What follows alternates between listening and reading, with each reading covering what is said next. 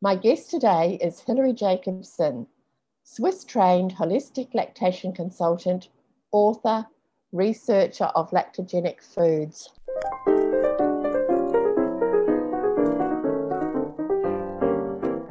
Welcome to Tits Up. When things go tits up, they're broken. Tits up can also mean brave up and get on with it. This is what we do as mothers. When things are broken, we pull up our big girl pants and we wade through the muck.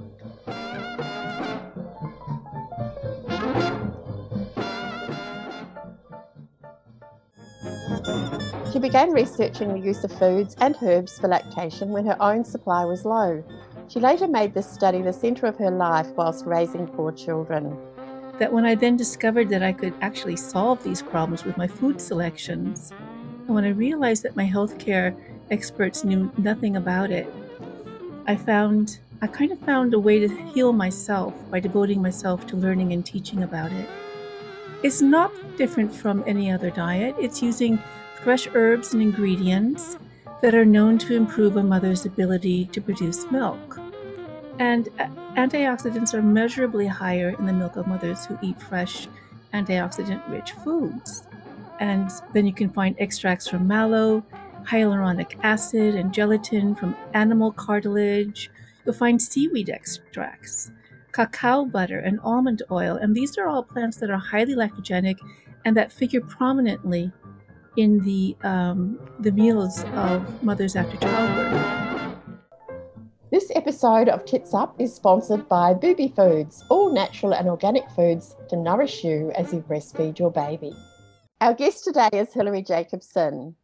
Hilary's a Swiss certified holistic lactation consultant, hypnotherapist, and author. Her books include Mother Food, a breastfeeding diet guide with lactogenic food and herbs, Healing Breastfeeding Grief, How Mothers Feel and Heal When Breastfeeding Doesn't Go As Hoped, and A Mother's Garden of Galactagogues, growing and using milk-bursting herbs and foods from around the world. Hilary's first love was music. She studied the flute in Switzerland, where she taught and performed. She began researching the use of foods and herbs for lactation when her own supply was low. She later made this study the centre of her life whilst raising 4 children. Hilary was present in the early days of the internet and a founder of the first online group for mothers with low milk supply. Today, Hilary teaches mothers and healthcare practitioners dietary and herbal wisdom for lactation and also holds courses on healing trauma. Welcome, Hilary, and firstly, thanks for the wonderful work you do and how much this has contributed to the conversation around low milk supply. Actually, where are you today, Hilary? Today I live in Southern Oregon. So right in the middle of a heat wave, and over in Oz, you're all used to the heat, but for us, it's quite new. All right, and here we have cold winter days here today. It's always mind-boggling, isn't it, how, one side of the world can be freezing cold and the other side we're woolly jumpers or with sunscreen or whatever. Sweltering. Absolutely, we're having such extreme weather phenomenon. It's quite a... It'll be a shock. Time to be alive, yes. Yeah. Yeah. So can you just tell us about your own Tits Up breastfeeding experience and how this has influenced your life's work? So that was back in 1985 with my first son, when I had chronic low milk supply. And back then we didn't know very much about it. In fact, it was supposed to even not exist. Do you remember those days when we were told that it doesn't even really exist? Mm-hmm. Yes. So when I realized that my doctors and my lactation support experts didn't really know how to help me, or even to help me with my baby's tummy ache that's called infant colic, I was really shocked and I felt like a complete failure. And I felt so much like a failure. It was so devastating to me that when I then discovered that I could actually solve these problems with my food selections, and when I realized that my healthcare experts knew nothing about it, I kind of found a way to heal myself by devoting myself to learning and teaching about it. So can you describe what is a lactogenic diet? Yeah. It's not different from any other diet. It's using fresh herbs and ingredients that are known to improve a mother's ability to produce milk. And it's also, however, avoiding foods, herbs, supplements, and medication that are known to suppress milk supply. And it's also more, it's being careful about including ingredients like certain kinds of fats and vitamins that babies need for their best development and that actually do depend on a mother's diet. But it's also my understanding that many of the foods that we eat, especially the ones that are rich in different colors, the green, the red, the yellow vegetables, they contain antioxidants. And antioxidants go into our milk and they actually have a protective effect on the baby. They can protect the baby's lungs from developing asthma later on in life, can protect the baby's intestinal development. And antioxidants are measurably higher in the milk of mothers who eat fresh, antioxidant-rich foods. Yeah.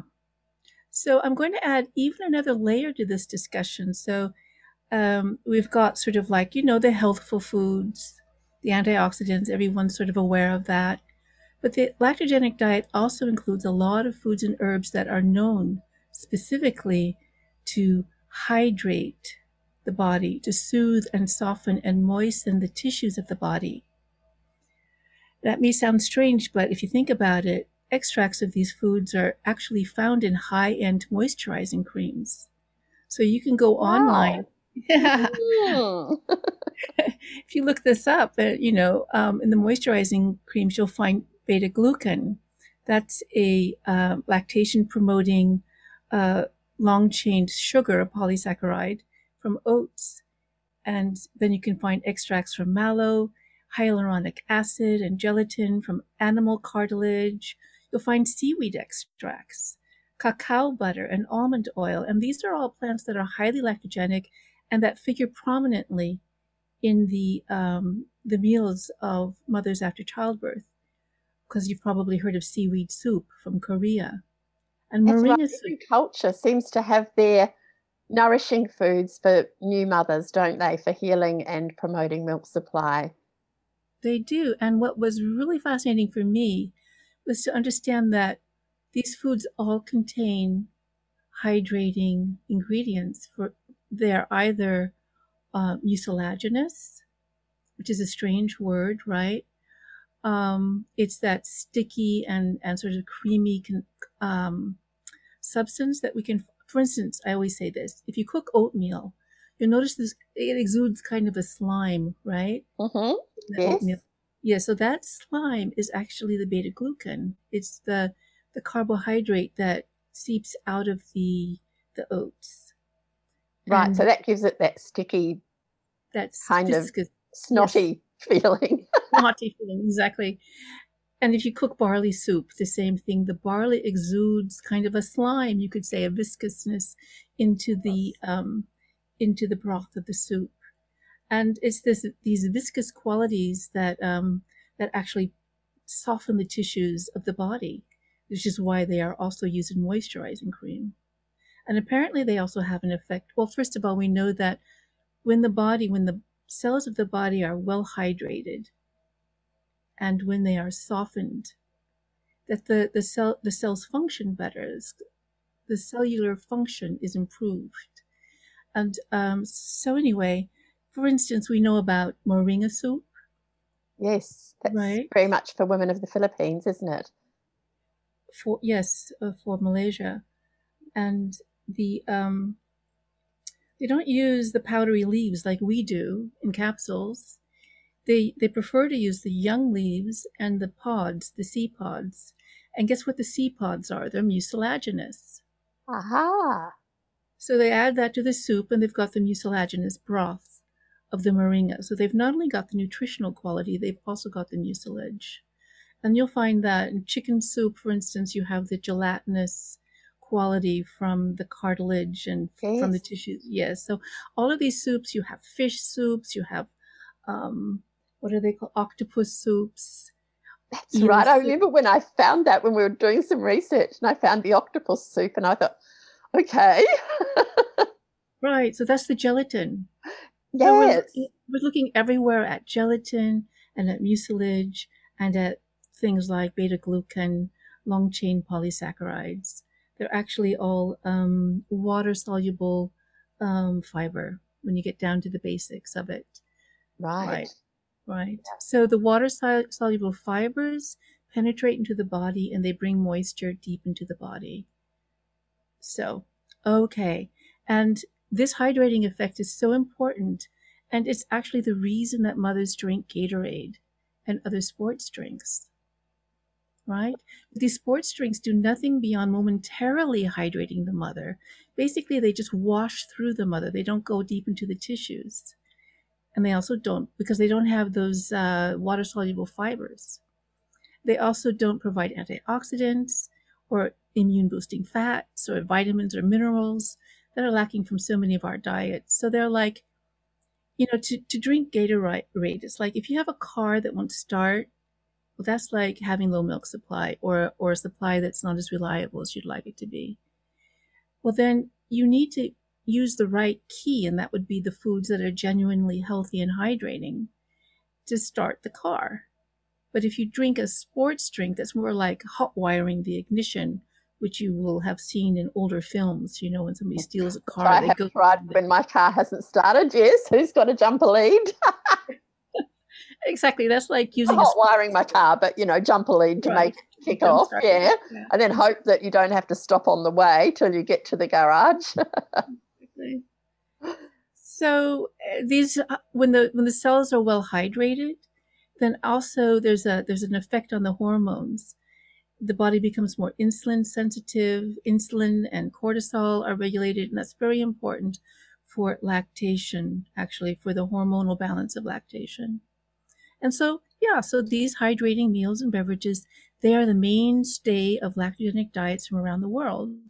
They are the soups and the broths that actually hydrate the mother and make her more functional on the cellular level for lactation. Right, but not the Gatorade.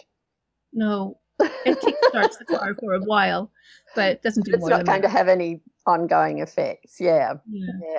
No, because it seems to be quite a popular one that people recommend to each other, and you just go, I don't know about that. It's easy. It's easy. It's easy, but it's very temporary. Yeah. And it's not really helpful for that whole mother's well-being. So I'm often asked, because, as you probably know, or I have a business where we make foods for mothers, and I'm often asked, but where is the evidence? What do you say about that? I've referred people to your books. I've referred them to your work. Research studies, yes, but what do you say about that when people do? That's their first complaint, but where is the evidence when you talk about foods and lactation? I was on a lactation forum not too long ago, and a young lactation consultant said, well, I won't recommend these things because there's no evidence. And I'm always astonished when people say that. And I say, well, go look for the evidence, go look in the studies, you'll find it. And she came back a little while later and said, oh my gosh, there's so much evidence. There's so many studies.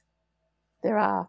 Right. So there are lots of studies, but before the studies can be taken up by, your medical boards and translated into a protocol, you have to have many studies that are repeated, right, by different research groups. You have to have the same study that's repeated by different research groups, and then you can sort of do the large review and really evaluate what's what. You can just guarantee that's never going to happen for galactagogues. It's too much expense, too much time for a problem that isn't considered all that important, because after all, it's not life-threatening. You give the baby formula, we're good to go, right? So, in fact, what I just made the point that there actually are many studies on animals mostly, and they confirm the effect of these foods and herbs on the hormones of lactation and also on the growth of the mammary glandular tissues. So some studies show that the plants do in fact improve the development of our mammary glandular tissue, and also that they can elevate the production of prolactin. That's the hormone of milk production, and that they actually do increase the amount of milk. So the studies, though, that have been done on mothers, well, they usually study just the first 2 weeks after childbirth. But they do show uniformly positive results. They show the milk comes in earlier, during the first week and also in a greater quantity. So that first week is actually easier and better. But by the end of the second week, these studies show that the control group, that's the mothers who weren't given the herbs, the herbal tea usually, and the herbs group, well, they're roughly equal in production. So that might be a way of saying that it's not that useful. After 2 weeks, they're roughly equal in production anyway.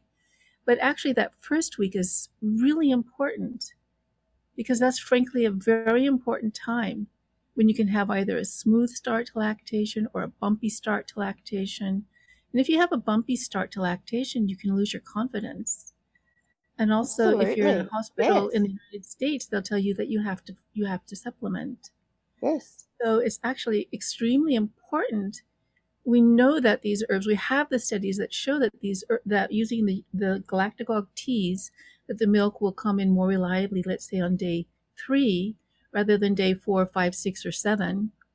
And we should use that. I'm very, if I had a life's mission at the moment, it would be to promote the use of lactation teas, certain ones, after childbirth uniformly to so that more mothers have an easy start to lactation.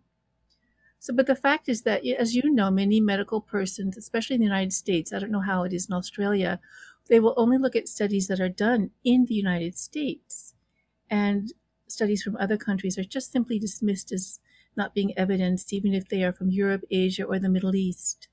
And, this is ironic given what we now know about how so many so called reputable studies are actually frauds.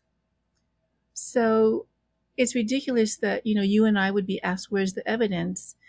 When these people who are asking for evidence should actually look into go to PubMed, go to Google Scholar, and look at all the evidence that we actually do have, and then demand that the hospitals actually do conduct these studies in the United States or in a country and in a way that we would consider reputable. But I also know IBCLCs who try to get studies done at their hospitals but were denied funding. There's no money for breastfeeding. There's no money for breastfeeding. No one earns anything if you succeed at breastfeeding. No, we actually use money from our Booby Foods, income, and paid a local university to do a literature search. Their professor of dietetics did a literature search for us, and we've got a great body of evidence. But again, we can only use, like you say, the studies with the body of evidence, not, and she culled out, she said there were thousands, but she culled them right out because they weren't actually strong enough, some of them. But there is, like you say, there are studies. Right. Yeah, into various foods. And and even if it only is proven helpful for the first, like you say, the first week or so, or first 2 weeks, that's when women are establishing lactation. And like you say, if they're advised to give formula, my own daughter had her baby in the Middle East during pandemic lockdown and had a C-section, and then by day 3 had, of course she would have had IV fluid, so of course the baby would have lost weight, but she was advised to give 50 mils of formula every 3 hours, and she would never have actually got a milk supply if she'd done that, but she sort of had to do something to get her baby out of hospital. So yeah, it's a conundrum. It's a conundrum. It's really a puzzle. Yeah. And women here are, in Australia even, they're advised, formula top-ups are advised very, very quickly for babies. Yeah. If milk's a little bit slower to come in. And okay, so I'm going to talk about something I wasn't really thinking I would talk about, but we have all of these traditional societies, and as we know, a lot of them avoided colostrum. They did not give the baby colostrum. Oh, yes. So there's like this time after childbirth when the mother would be stimulated, her husband or her spouse or a nurse might come and suckle the breasts to stimulate the milk supply. And of course, she was taking sweat baths to detoxify, and she was being given all of these hydrating soups and broths. But the baby was basically fed by another mother, right? And is that how they managed it? Yes. Ah, Yes. right. That's right. So it's like, I like to think of it as, okay, I was told that traditional peoples had a phobia about colostrum. They thought it was bad for the baby, and that's why they took the baby away and waited for the milk to come in. But I think another reason is that they recognize that this is a sensitive time. You have to build the mother's supply, and you also have to make sure the baby's fed. And that's how they organized it. So Right. it's Yeah. just important to think that it's not just natural that the mother's milk is always going to come in on time. There's always, like, humans are mammals, but we're not quite mammals. We're highly sensitive, and Mm. influenced, and And we we can. also have assisted births, whereas an animal like a cat or a dog or whatever in the natural environment either gave birth naturally or they didn't survive. Whereas mothers now, like you say, surgical births, inductions, other medications while they're in labor, they can all impact that milk coming in That a little progression. bit more slowly. Yeah, the progression Yes. of the lactation. Yeah. Right. Well, and in traditional societies, the mothers also ate a pregnancy diet, which was meant to give baby all the healthful things baby needs, but to keep baby small. Oh, right. Keep Childbirth. baby small. Okay. Baby Okay. small, and then the baby's born, and afterwards, baby shoots up. So, there's all these different, techniques that humans have known about and used to make that natural childbirth and that progression one that is safe, right? Mm. So there's so much that we don't know, right? And Western medicine, has blessings and curses. The blessings are all of the things that we really are able to do that are miraculous. But the curse is that we cut ourselves off from our roots and from, our old knowledge that comes from the time when we still lived in the natural world. And when I studied ancient medicine from Greece and Egypt and Rome, I realized that women once knew how to use foods to enhance lactation, and the doctors who were living then knew too. But, in the centuries that followed that ancient time, we had the Dark Ages, we had the plagues, we had times of massive die off in the Western world, and death and destruction. And the wisdom was sort of taken up into the monasteries, right? And so the herbal wisdom was also taken up into the monasteries. And what were they afraid of? They were afraid of witchcraft. And they were afraid that, Absolutely. right. So, Women. and they were Women were afraid of women. witches. There That's weren't right. any men witches, were there? I don't know about Or that. were I, there? I, I mean, I honestly don't know. I honestly don't Right. know. We hear about the women witches. That's right. Yeah.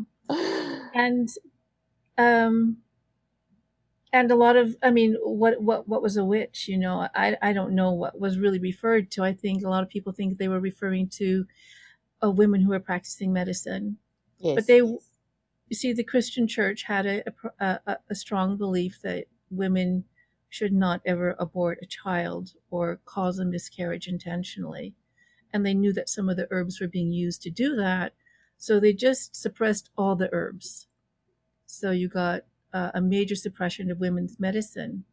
And so, with this centuries long belief in witchcraft and persecuting actually women who used herbs, our knowledge was lost. It wasn't absorbed into our modern system. Because if you look at like modern ways that traditional Chinese medicine is practiced, or Indian medicine is practiced, or Islamic medicine is practiced, they absorbed this older information into the modern practice. But we lost it. And you could even say that we have the same irrational fear of herbalism today that we had centuries ago. And also, obviously, because it was the men who were the first doctors and who founded the first schools. I think it was about 900 in the Common Era. We started to have the first medical schools in Europe. Um, the men were not having experiences of lactating, right? They were not producing milk. Mm. So they Mm. didn't experience on themselves the effects of any of this, right? So it was Yes. pushed out of, our cultural memory. And then The curse of it, though, is that now Western medicine is dominating the world.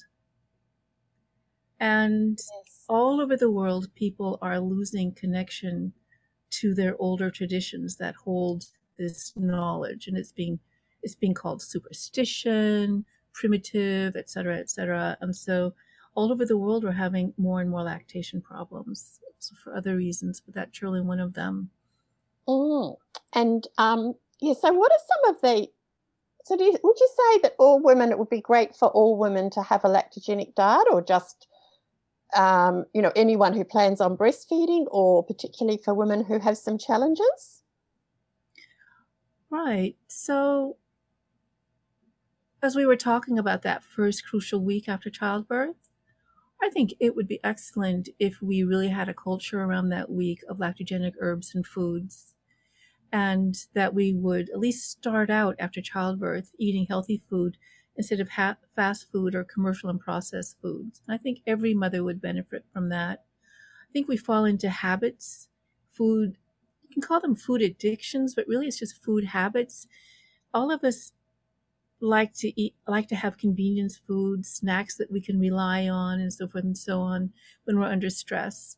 But I think during that first month after childbirth, it's really good to plan ahead with nutritional lactogenic food just to be sure that you get off to a good start. And for some mothers, just adding in a few lactogenic spices is all they need to do to make their supply more abundant. For instance, in the late afternoon and evening, that's a time when the supply often stalls for a while.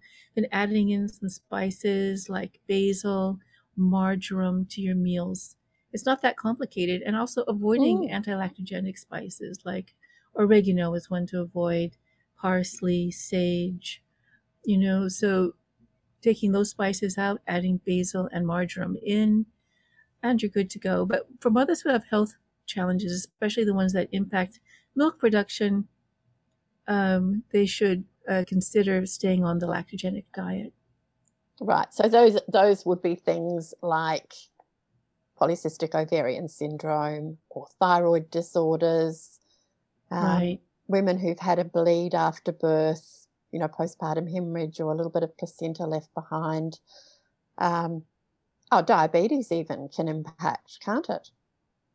Diabetes is on the rise all around the world, It is. because not only has the Western culture spread its medicine everywhere, we've also spread our eating habits everywhere because we can produce cheap food.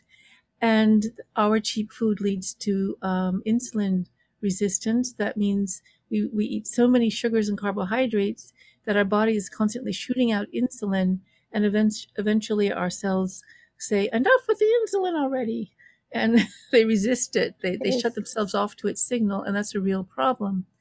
And, that can start with something as simple as that feeling of irritability that goes along with losing all your energy all of a sudden because you haven't had any sugary snack for a while, and you have that sense, I've got to have something sweet to eat or I'll have no energy. And that's like a starting point for diabetes.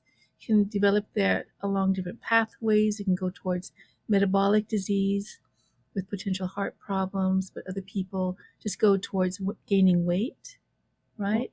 And not being able to lose weight, and perhaps even heading towards obesity or diabetes. And all of this is on the rise because of the food that we eat. And this is absolutely, you can eat it and maybe you have a milk supply, but actually you're working against your body's ability to easily produce milk, and especially your own health. You're working against your own health. So That's it. gestational diabetes is also on the rise. Definitely, yes. Yeah. Yeah, And and also the mother's depletion after, she's grown a baby, she's birthed a baby, it's all depleting nutrients from her body. And while people say, it doesn't matter what you eat, you kind of go, even if your milk supply is good, or, which it generally is if women have no health problems, but mum is getting depleted if she's not replenishing herself with healthy foods too. that's right. And moms have so much stress. Mm, You need mm. all those minerals and vitamin B's to be able to stand up under that stress and not let us get it down. I mean, how many of us are on antidepressants and anti-anxiety middles, and Yes. yeah, Yeah. yeah. Yeah. And that all comes from that depletion. Yeah.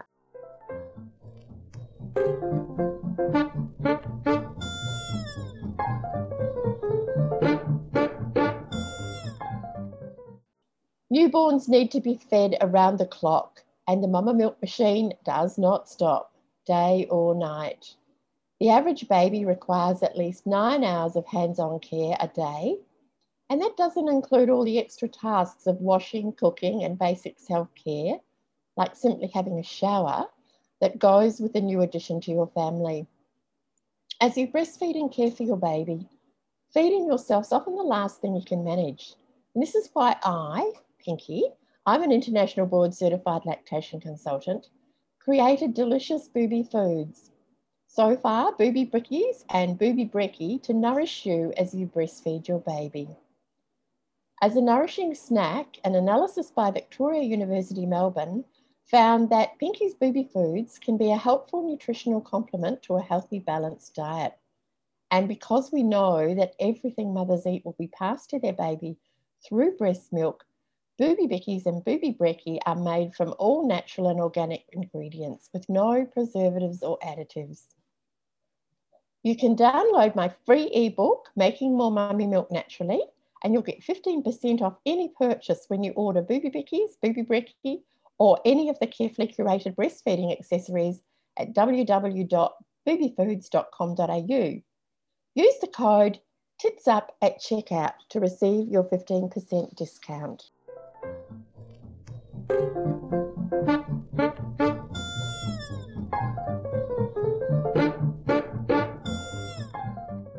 And as I'm just really passionate about nourishing these new mothers and how much it can support the breastfeeding experience. But that began with my own babies. We had a beautiful community of mum friends, not with my first baby. I moved back to New Zealand. I'm actually originally from New Zealand, moved back to New Zealand when my first baby was about 9 months. He was almost a year old. And I went along to La Leche League to find out how to wean him when he was over a year old by then, and realised I didn't actually have to wean him. He would do this himself when he was ready, which was lovely. But, formed this beautiful community of women, and we would, bake for each other or have a bake-off together with a group of mothers, and cook or make up foods and share foods and make soups for each other. And there were all sorts of foods that we knew about for nourishing new mothers, like the soups. And there was this thing called Tiger's Milk, which had raw eggs and brewer's yeast and it tasted utterly disgusting. But that was something, you could swallow down when you had a new baby, apparently. But it was really all about caring for the mother. And then, working as a lactation consultant, so there's complete lack of support, lack of community to nurture the mother. And that's when I started, the Booby Foods business, making foods, which was originally just making cookies for these new mums, thinking, well, at least it's a gift for the mother because we'd made them for each other when our own children were small. But I hear a lot of criticism. Another criticism, rather than where is the evidence, is that by suggesting certain foods, we're undermining a woman's confidence. She won't believe in her body. Yeah, all of a sudden it flashed through my mind, what is it? What was that expression? The woman's body is public. Do you remember that expression? Yes. Yeah. I'm trying to. It came from the idea of our body sort of belongs to everybody. Oh, well, as soon as you're pregnant, people touch your belly and they give you advice. It's put up on advertisements. It's put up on advertisements. Yeah, of course. Right? Yeah. Yes. We are baby makers. We make babies. Our body belongs to our baby. Afterwards, our breasts belong to our baby. Our body belongs to our spouse or to our lover. So the sense of, I think our whole culture undermines the way that we perceive our bodies, the way that we understand having a body. And we're already, so many of us are already in such a disrupted relationship to our body that this idea that, somehow telling moms to maybe actually that whole sentiment comes from this understanding of our fragile relationship to our body. And if you make any suggestion that goes in a direction of your body can't do it completely on its own, that you have the feeling you'll be undermining a woman's self-confidence. But I also remember, coming from Christianity, the image of the Virgin Mary, with the baby on her breast, and she's always so pristine and clean and young, and the baby's just facing outward, not inward towards the breast. And so we have this kind of Western culture has this image of the pure, Madonna. unadulterated mother, right? And then you get into this other image. You have mothers surrounded by food and vegetables and kind of in the dirt with the kids, and sitting on the ground with, on the soil, right? Mothers on the earth around the campfire, so we have this really strange. You probably won't include this in the podcast. I'm going. I will. I will. I love it. Let's go there. We just have a really, really bizarre relationship to ourselves as humans and as women. And what I thought about this a lot, like, why does Western medicine, well, first of all, a lot of doctors don't believe that foods or vitamins have any effect on anything because they don't learn about it in their medical training. So that comes from that too. And nurses as well. A nurse came up to me once and she said, before we learn anything else in nursing training, we're taken to a special class and we're sat down for an hour and we're told that complementary medicine is bogus and that vitamins and foods aren't that important. And so they're actually indoctrinated to believe the opposite. Yeah. And so there's very much this sort of like coming to the whole subject already with a bias against it, right? And I like to think that, human beings have lived on this earth for, well, we know that the Homo sapiens has been here for 200,000 years. And before that, granted, you're not a creationist and you believe that we've been on earth for, a long time. We've been here for such a long time. And in all that time, we lived intimately with food and with a knowledge of food. And so we don't have a lot of research on it, but we do know that there are some animals, like there's this little lemur, I don't remember, it's a little small monkey that actually eats the same plants that the women eat locally when it's lactating to support its milk supply. So you have plants, you have animals, you have women, they're all like aware that this plant will, encourage their milk supply. And the idea that somehow humans are the separate entity from this natural environment and that we shouldn't be interacting with it, it's almost like making the body into a kind of machine that should function. It should just function, right? I wish it did. Yes, but we're seeing today that we don't function, right? I mean, there's so much infertility problems. There's a lot of things that aren't as well balanced as they could be, yes. That's right. So a lot of people are having... And a lot of stresses and a lot of pollution and a lot of chemicals in our world that we probably could do without. Yes, that's right. So we've been on this planet for so long, and today we have very screwy ideas about ourselves and our place on this planet. And, we have all of these health problems that are due to the bad food that we eat. And these health problems like diabetes and obesity, that's, in the insulin resistance, insufficient glandular tissue, these things are largely linked to the food that we eat. So we eat food that undermines our milk supply. Why shouldn't we eat food that supports our milk supply? Kind of obvious. If we ignore what we know about the negative effect of foods on our bodies and the positive effects that foods could have on our body, well, that's exactly how we set ourselves up for failure. That's exactly how we undermine our confidence, because it's very confidence building to learn that you can recognize the foods that support you. It's like an education for yourself. And I think I think anyone who's got education around and they can make choices that work for them, it's empowering rather than disempowering, isn't it? It absolutely is. If you have some information, you can make. That's the message I've gotten from women who have read my book, Mother Food, is that it empowered them to experiment, to discover, and to set off on a positive health path for themselves. Absolutely. I mean, I love that book, your Mother Food book. Yeah. And I love all of your books. But because another issue is that mothers taking lactogenic foods might see them as a quick fix, and they might delay seeking help for breastfeeding problems. Now, obviously as lactation consultants, we know that professional help's important, and if supply is an issue, definitely a health history needs to be checked. Checking babies' latch and feeding is a big one. You talk about the risks of, the implications of poor latch for feeding, but also the longer term effects on that child's development. I think, you discuss that, and I think that's great what you do. So do you want to just do a quick bit about that? If a baby doesn't have a good latch, and often the solution is just to give that baby a bottle, not to even check through, like if my baby wouldn't breastfeed or my baby wouldn't suck at the breast, so we just gave them a bottle. What could this, and it's not criticizing anyone who's giving their baby a bottle either, but it's generally we know that right. We know that lactation problems can arise from the mother's side or from the baby's side, and sometimes from both. So if it's from the mother's side, it can be her actual ability to produce milk, like we've been talking about. And if it's from the baby side, it's often latch or tension in the body, unreleased spasms in the neck, and problems with the structure of the mouth.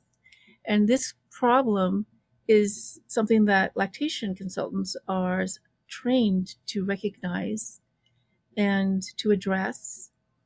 And if they can't address it themselves, they know the right people to send the mother to have some body work done, to have some tension, some ties released. And so, if the problem's not addressed, the child misses that opportunity and it won't come again. It's the opportunity to really improve the structure of the bones, the structure of their bones, of their mouth and of their tongue, and to release any tension in the body from the birth, from the pregnancy. And this problem later can impede the baby's health. It can impede the baby's ability to enunciate words clearly and easily, and even to breathe through the nose. And when those strict structures around the neck and the mouth are tight, it can constrict the flow of blood into the skull and around the brain, and can lead to sleeping disturbances and to learning problems. And so I'm not the expert in this area. I know so many lactation consultants who are the experts and who are aware of the wider consequences for their work. So you think that the lactation consultant is just going into, quickly check the latch, blah, blah, blah. But they know, when they look at that baby feeding, that they are looking for clues and signs for underlying problems that can be lead to problems for that baby's future. And that if you could release it now, if you could solve it now, you would be improving that baby's health for the long term. And I just find it amazing, that lactation consultants, you guys stand in this crucially important position in a child's life. And actually, you're able to facilitate these life-changing health, elevating improvements by improving the baby's ability to remove milk from the breast. It sounds simple, but it's very, very, very far going. Yes, but it's quite comprehensive when you do check a baby and you check their latch and you feel inside their mouths and you check their suck and you check their oral function and all of that we're trained to do. But there's not much awareness around. That's right. It's like this role of the lactation consultant is just unacknowledged by society. No one talks about it ever. You don't have TV shows about the lactation consultant. You have the midwife. No. The lactation consultant. Call the midwife. No, call the super nanny. and because of that, the mother doesn't recognize all of the potential help that the lactation consultant is bringing. And I've heard that often lactation consultants feel dismissed. They feel they aren't able to help the mother as much as they'd like because the mother isn't aware of all the abundant help that the lactation consultant actually could offer. We've got work to do. We keep plugging away, but we've got work to do to keep on educating mothers that this is actually, an allied health professional who can make a big difference to that baby. And it's not just about whether they can drink from the breast or not. It's, it's a little bit more than that. So yes, there is actually a danger that a mother would use like Gatorade or oatmeal to kind of bridge that gap, that time when the supply doesn't seem to be doing well, instead of reaching out to a lactation consultant. And that's a real shame. It's a real loss. So yes, It there is that is. danger, but that mother might have otherwise just started to feed formula.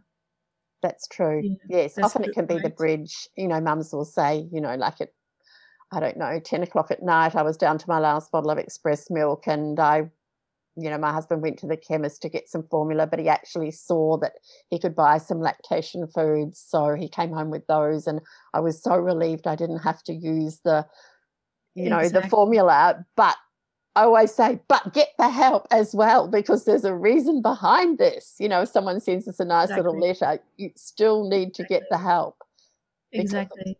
we need to look at what's going on for that mother. Now, I just want to look at your beautiful new book, The Mother's Garden of Galactagogues, and congratulations on this lovely book. As the lactation is on, I love the references to research and the evidence that you have there. Yeah, and you have the traditional stories of where these herbs have come from in that too. And as a gardener, I'll be going out this afternoon to plant my broccoli and my spinach that I've just bought. Um, I found the tips for growing your own herbs so they were fascinating, but also helpful. So, Oh, what good. inspired you to write this one? Yeah. So I come from Los Angeles. You know, I was a valley girl, and I didn't know anything about herbs and about plants whatsoever. And so for me, the opportunity to learn about plants, to have a garden, it was like opening a door to a new territory, new land, new country. And when I was then struggling with low milk supply, and I realized that there were all these plants growing around me, including flowers like hollyhock flowers, and trees like fig trees, and weeds like dandelions. That all these plants growing all around me, including other weeds too. I mean, lots of weeds that actually Lots of support weeds. your milk supply, and not only that, but that are used in parts of the world as food. It just expanded my world so much. It was a really big part of my growing confidence and my feeling of being anchored in the larger world, and also in history, like not just living now at the top, at the this little moment in history, but having like connections through centuries back to the way that people have used the natural world around them. And so that was really important for me to recognize that the weed that, like dandelion, that's a weed here, but in China, a variety of dandelion, and in Africa, a variety of dandelion is used to support milk supply. And that just really expanded my world. And so I actually have always wanted to write this book, and I've been working on it on and off since 2008. And then during the early months of the pandemic, 2020, and the lockdown, I realized that, the ability to grow galactagogues and also to recognize the ones that are already growing around you actually has like a survival element to it. Like, what would you do if the supply broke down and you weren't able to get, your herbs? Or then it gave me a sense of urgency. Like, I really wanted to give this information back to mothers. And so I worked hard on finishing the book all of 2020 and published it in early 2021. Yeah, it's just brand new and it's great. And so, did you grow your own herbs when you were in Switzerland and you were, a young mum? Did you actually grow herbs, or was it older women around you that told you about these foods? How did you learn about the foods then? Well, I was so lucky to be able to move into a house that had a garden, and I had never grown a garden before. And coincidentally, the man who lived next door, he was from um, oh, now the name of the island is escaping me. But he was from an island right off of Italy, and he knew all about growing herbs, and he'd been taking care of the garden, so he kind of became my teacher.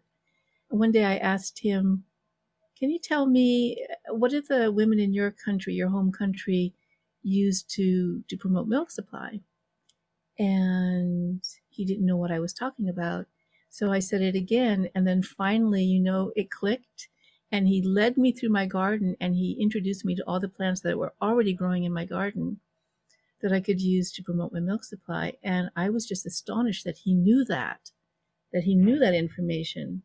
And I went upstairs and I took out this book that I had from the library I'd been reading, and it was basically a 2,000-year-old book of herbs written by a Greek doctor named Dioscorides.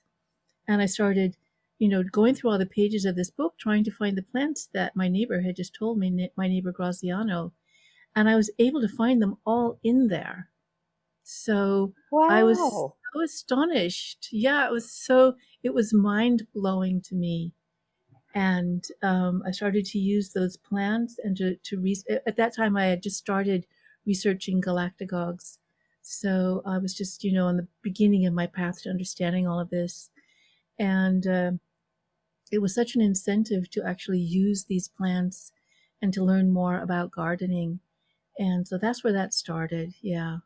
Oh, so those early seeds, and then you've experienced them as a mother and helping other mothers and.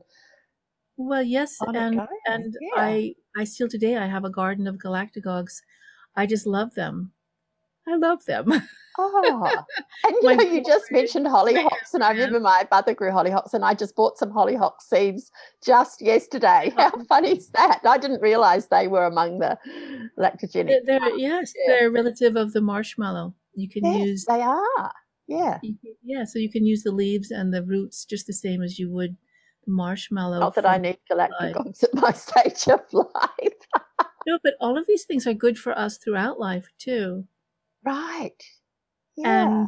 And a lot of the galactagogues are really helpful to prevent urinary tract infections. Right. And joint pain too, if they're mucilaginous, wouldn't they? Yes, exactly. Yeah, you drink, yes. I drink the mucilaginous things all the time, and I just feel so much more. When you get older, your muscles start to tighten up and your joints start to ache a bit. Yes. Creak a bit. And I notice a big difference when I take these mucilaginous drinks. Yeah. It's fascinating, isn't it? Yeah. So thank you so much, Hilary, for sharing your wisdom in this interview and for your lifetime's work supporting mothers. Now, where can listeners go to find out more? Your website. Right. I have my website, mother-food.com. That's probably the best place. Yeah. And we'll put those in the show notes anyway, so people can go to those links in the show notes. Right. And I will be hopefully also uploading my own little podcasts on my YouTube channel, which is just Hilary Jacobson. And I can't promise. I'm supposed to be doing Instagram, but okay, one more thing to do. Yeah. Yes, exactly. Yeah.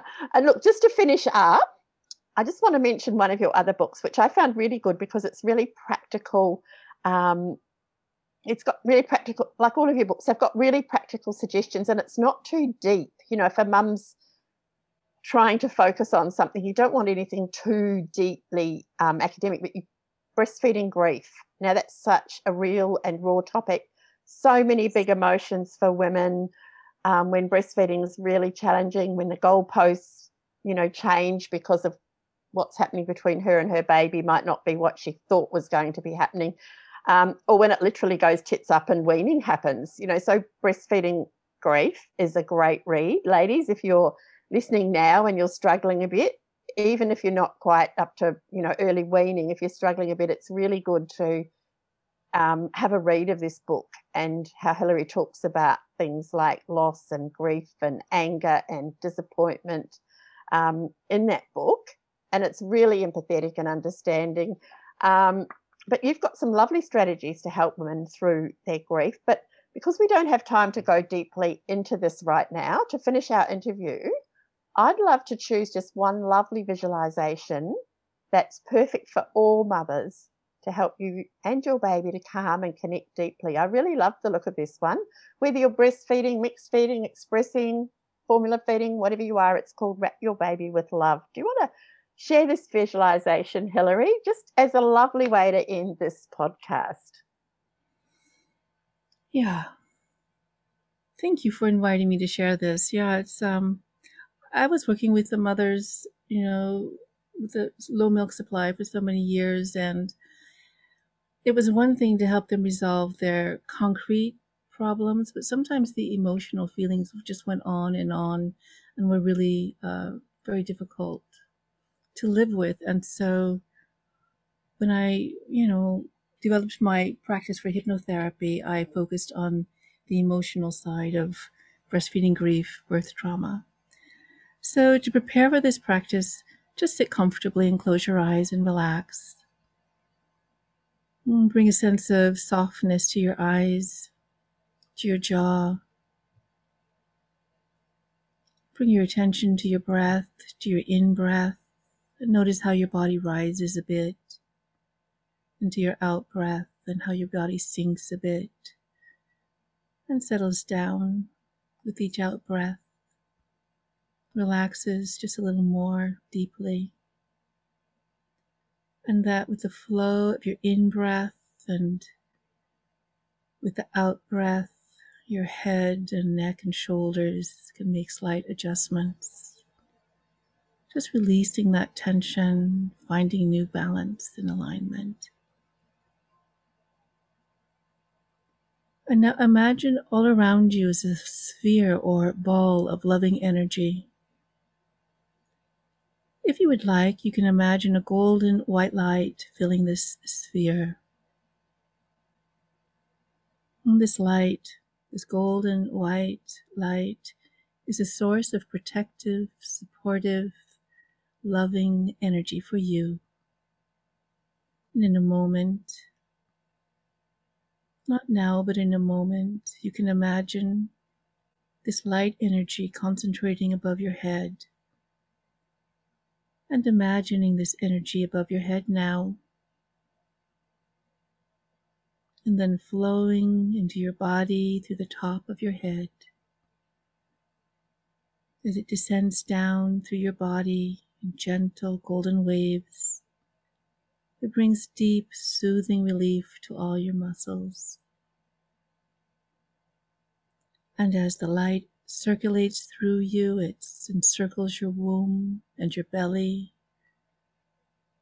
and it encircles your heart and flows into your breasts and into the glands in your breasts, bringing warmth.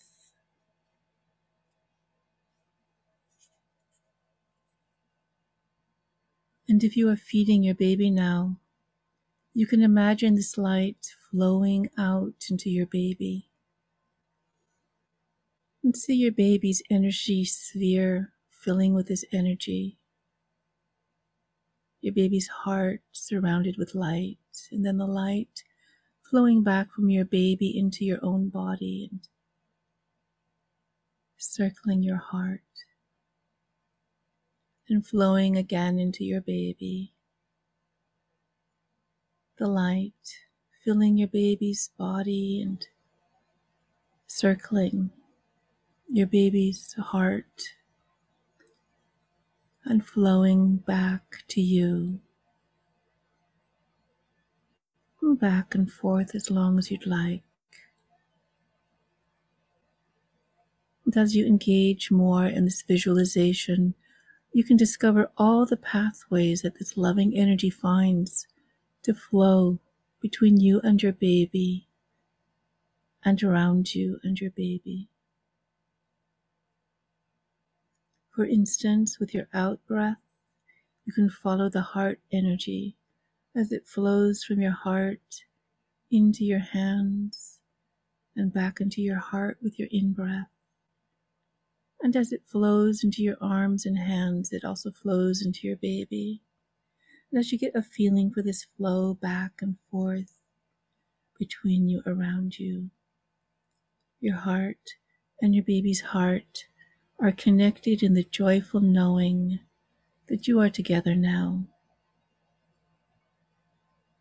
and that love and nourishment are one. That is so beautiful, Hilary. Do you know what? You should be doing a meditation CD. Whatever they do, that people don't use CDs now, do they? You just download it, but a meditation recording. Your voice is beautiful for that. Perfect. Oh, thank you. So thank you so much. And remember, I'm signing off now. And thank you so much, Hilary. Very welcome.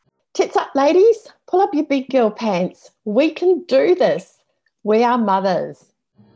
In the spirit of reconciliation, I acknowledge Aboriginal and Torres Strait Islander peoples as the traditional owners and custodians of this country and their connection to land, water and community. We pay our respect to them, their cultures and customs, and to elders past, present and emerging. Thank you for listening to this episode of Tits Up. This podcast was produced by Dave Stokes. For more information, connections with our guests and special offers from our show sponsors, please pop over to my website and check out the show notes, www.pinkymccabe.com. I would love it if you could please share the love by leaving a review. 5-star reviews will help other mums to find this support and information too.